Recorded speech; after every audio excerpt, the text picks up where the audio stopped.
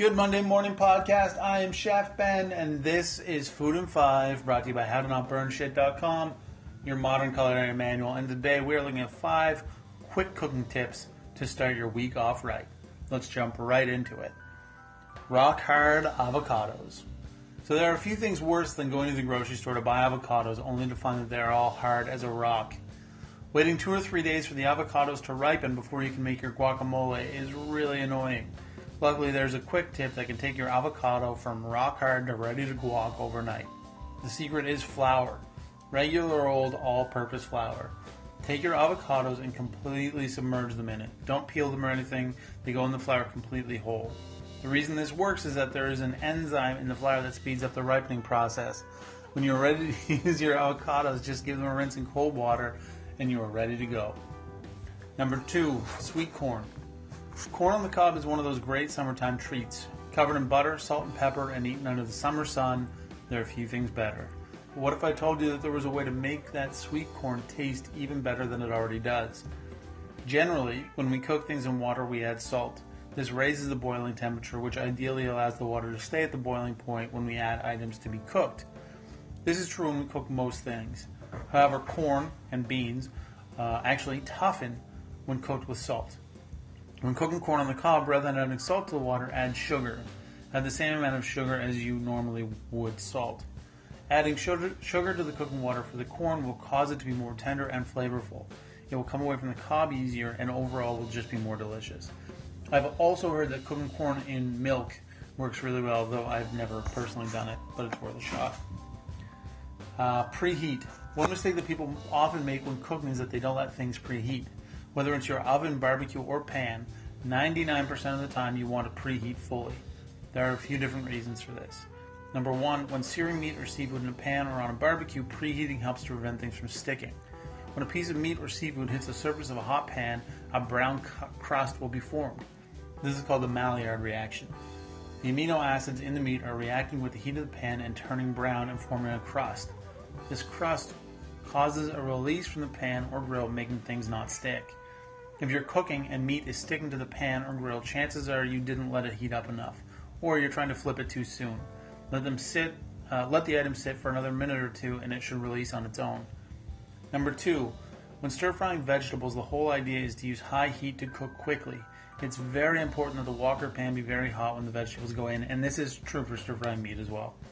As the vegetables or meat cook, they release moisture, and the pan needs to be hot enough that this moisture evaporates on contact, or you will end up with a pool of liquid in the bottom of the pan. This will drastically cool the pan, leading to more liquid coming out of the vegetables and more liquid pooling in the bottom of the pan. Rather than having crisp yet tender stir-fried vegetables, you will have soggy boiled veg, which is not what you want at all. This principle is the same when cooking in the oven as well.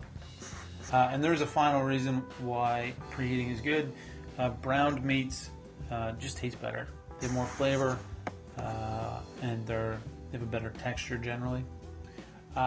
Cold pan crispy bacon. This is one of the few exceptions to the preheat rule. When cooking bacon, if you want it really crispy but not burnt to a crisp, start it in a cold pan. By cold, I just mean room temperature. No oil, nothing, just bacon in a pan. Put the pan on a burner over medium-low heat and let it do its thing. What's going to happen is that as the pan heats up, the fat from the bacon is going to be rendered. This just means that the fat will melt away from the bacon. The bacon will then slowly cook in its own fat, and the temperature of the pan won't reach a point where the bacon is going to burn.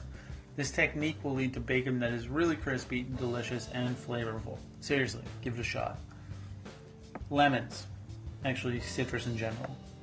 Juicing citrus can be a pain in the ass sometimes. Occasionally it seems that you can squeeze until your heart's content and nothing is going to come out. To get around this problem and maximize the amount of juice you can get out of your citrus, there is a 2-step process. And this works if you're juicing citrus by hand, but if you're using a machine, don't really worry about it. Step 1, the first step is to roll the citrus between your hand and the counter. The idea is that you want to loosen the insides of the citrus. You don't want to use too much force though, because the fruit can break open. So just put lemon or lime or orange or whatever on the counter, and just put your hand on top and just roll it for 30 or 40 seconds. Step 2, the second and final step in this process is to cut the citrus north to south and off center rather than across the equator like would normally done. So imagine you have a lemon and you would cut it normally, right? So if the top and the bottom of the lemon, where the root would come out and where it would attach to the tree and where the stem would come out are the north and the south, you would cut it right across the middle normally. In this process, you want to cut it north to south. So from where the stem would come out to where the root comes out and just off center so you're not cutting right through the core. When you do this, you're actually working with the natural structure of the fruit rather than fighting against it. And this causes the citrus to release way more juice than it normally would. And if you want a kind of diagram of this, go to howtonotburnshit.com. Today's post, same title as this podcast, and it'll have a diagram at the very bottom.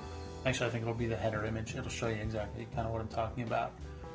And so the first thing you want to do is cut off the two sides, then put the citrus flat, and you're going to cut off the two smaller sides, and then you'll squeeze all four sides plus the middle, and you'll get tons and tons of juice out of it. Now, quick disclaimer, if you have any cuts on your hands, this is going to sting like a son of a bitch, but the citrus is actually really good for the cuts. Just saying. So there you go, 5 quick tips to help you start your week. I hope that you have a fantastic week. I hope that you got something out of this.